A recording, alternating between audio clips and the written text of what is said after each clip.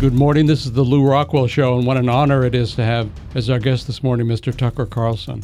I've been a fan of Tucker for years on various cable news shows, but it's such a thrill that he's on at 8 o'clock every night on the Fox News channel with Tucker Carlson Tonight. Tucker also is an entrepreneur. He started the Daily Caller as the editor-in-chief, and it's a very successful site. Tucker, your book, I was thrilled to see, pushed Bob Woodward out of number one on the New York Times bestseller list. Amazon says that they're having trouble filling the orders. It's flying off the shelf so fast. This is Ship of Fools, how a selfish ruling class is bringing America to the brink of revolution. Tucker, why does the ruling class hate the American working class so much? Why do they want to replace it with immigrants, as Bill Kristol openly champions? Well, that's kind of the central question. I think there are a couple reasons for it. But let me just note, as I think I've read you right, this is the only revolution in anyone's memory waged against the working class, not on its behalf. I mean, typically, revolutions are supposed to be for the unemployed machinist in Toledo, and now, of course, we're trying to make him. I think there are a couple of reasons, but they're inconvenient. They complain. They're living proof that the policies of the people in charge have failed. I mean, if you're running a country and your middle class is dying, you are demonstrably a failure. And so, you want to get rid of that evidence as fast as you can. But I also think there's something deeper going on, which is that technology has eliminated a lot of the value in labor. So in, 1947, no politician could attack the working class. That was the heart of the country. I mean, that was, our industrial base needed workers to build things.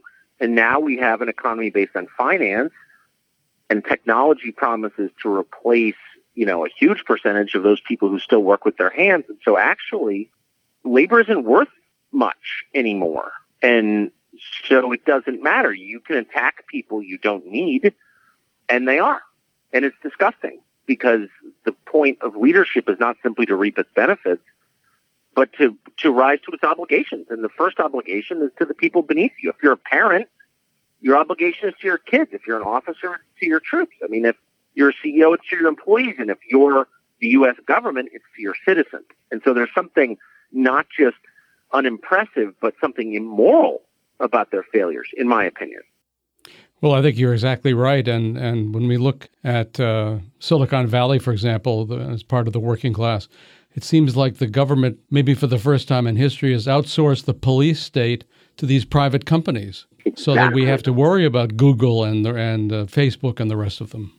That's exactly right. And if you're a kind of conventional conservative, like I have been for most of my life, I'm 49, so I grew up in the Reagan era, and I was trained to believe that the singular threat to our liberty was government. That's what Reagan said. He was probably right at the time. And it takes a while, if you've grown up believing that, to readjust to the new reality, which is no. The singular threat to your freedom of association, certainly to your freedom of speech, to your ability to think, is technology, is the big tech companies. It's Google primarily, but it's also Facebook and Twitter and the rest. A simple question. Who knows more about you, Google or the Social Security Administration? There's no contest. And Google is a company in the history of the world. I'm not really surprised that conservatives still defend it, because they've been so trained by libertarian economists and the Chamber of Commerce to kind of bow down to any company because that's capitalism in the free market, or whatever the slogan is. But I'm really surprised and horrified that the left has given up its longstanding position that concentrations of power, corporate power, are a threat to a democracy. They were right. Absolutely. I laughed at them. I shouldn't have. They were right. And now they've decided to enter this bargain with corporations where the companies fund left-wing activism in exchange for suspending all criticism of their greed and power accumulation. It's completely changed my politics. I'll tell you that, because I think it's real. It's a threat. And we have that 85-page document just leaked in the last couple of days where Google admits that they, of course, want to abolish free speech, and they want to be in control of the abolition. Well, they're embracing what they euphemistically call the European tradition. And of course, that's a tradition without a Bill of Rights, without a First Amendment. And that's there's no greater threat, I would say, to our democracy than these companies. The remarkable thing is that we should have seen this coming, but we've been trained to believe that these are American companies because they're primarily staffed by Americans. They were incubated partly at taxpayer expense on the campus of Stanford. They could only have grown in a country with a legal system, with a patent system like ours. So America made these companies possible, but they're not American. They're multinational corporations that have no loyalty to our country or our government. They are, in fact, owned by foreign countries in large part, by the sovereign wealth funds of nations that hate us or are our rival. So, in fact, they're foreign entities in our midst which control almost all information in English. So, by definition, why is that not a terrifying reality? It is. And I'm not sure why more people aren't saying that, but they should be. And wasn't there a section of the Communications Decency Act that gives them a special privilege that they're now violating and nobody seems to even know about it or care about it? On your show, if you accuse somebody of a crime, or if someone says it on your show, if I say it right now, you are liable for that. You can be sued. Google cannot be. If we plan some crime on Gmail, they can't be held accountable. That's because they have an exemption under the Decency Act, which gives them immunity from that. In exchange, they say, we are not a media organization. We don't edit the content. We're a conduit through which information flows. We're a neutral platform, and that's how they describe themselves. That's a lie. And now we have documents showing it's a lie. They edit content. Google is a news, among other things, it's a news organization. It edits content. It decides what you can see and what you can't. So the Republicans are in charge of the Congress. They should be protecting the population from this obvious risk, but they're not. Mike Lee, senator from Utah, is the chairman of the Senate subcommittee on antitrust. Well, Google is obviously a monopoly. It's got a monopoly on search. So I brought this up to him. Why aren't you doing something about this? And he looked kind of embarrassed and muttered something about the free market or capitalism, neither of which applies, of course, to Google, but whatever. That was a talking point and kind of moved on. The truth is, the public is not being protected from this threat because there's a bipartisan agreement that Google's interests are more important than those of the population. That kind of tells you everything right there.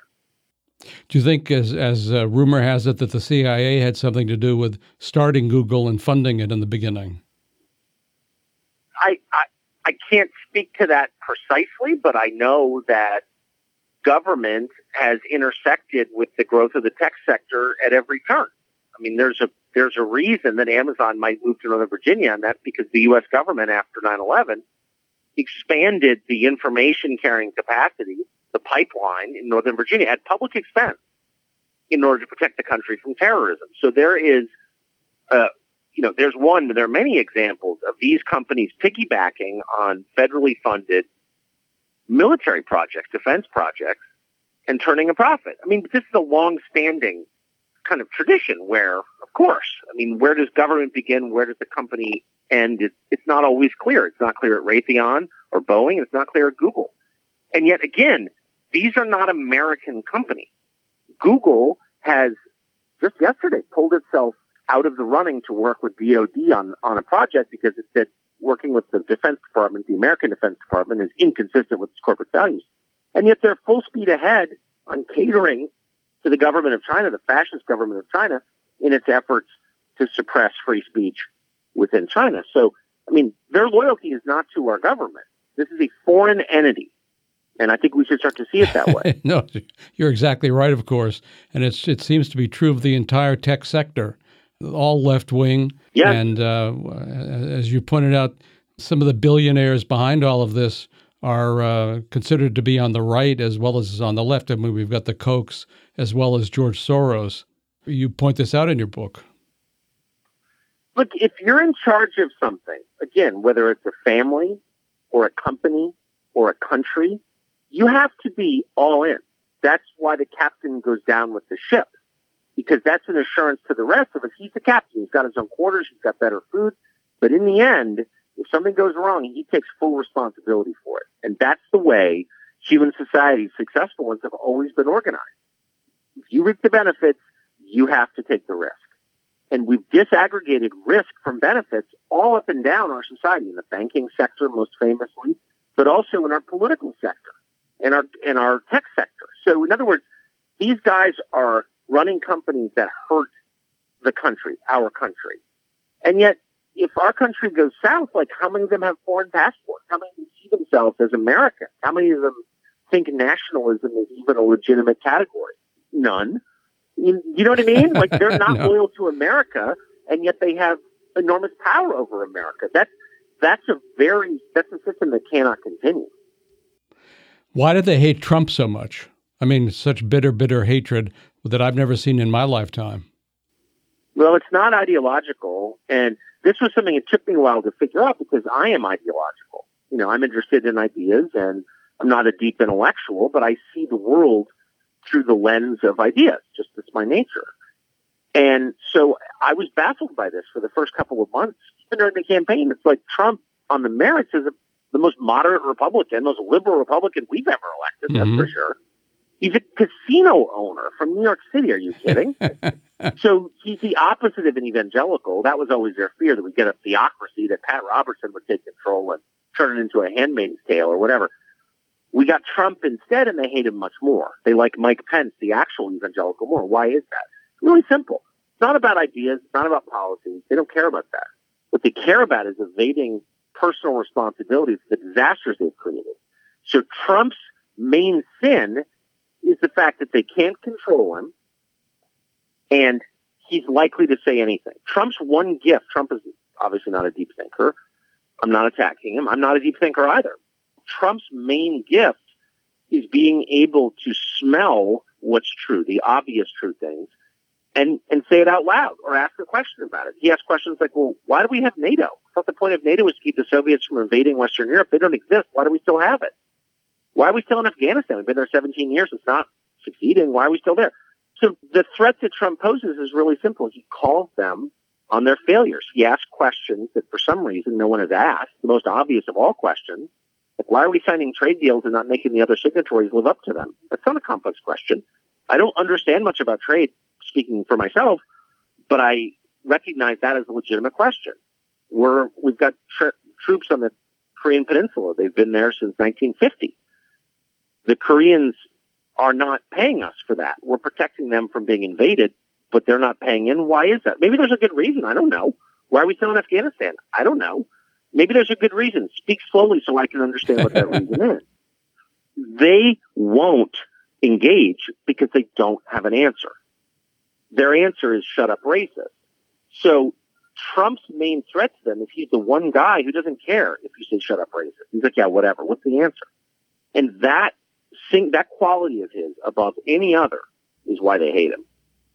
And it's also why they hate the people who elected him. And that's what's different. And that's what's so shocking to me. I think you're absolutely allowed to hate Trump or any other politician. I think it's okay. I don't like politicians, and I spent my life covering them. They're horrible. So I think it's totally legitimate to dislike a politician, for sure. What's not legitimate is to ignore the concerns of your fellow Americans and attack them for asking to be represented, for asking to have their questions answered legitimately, or for voting for a candidate.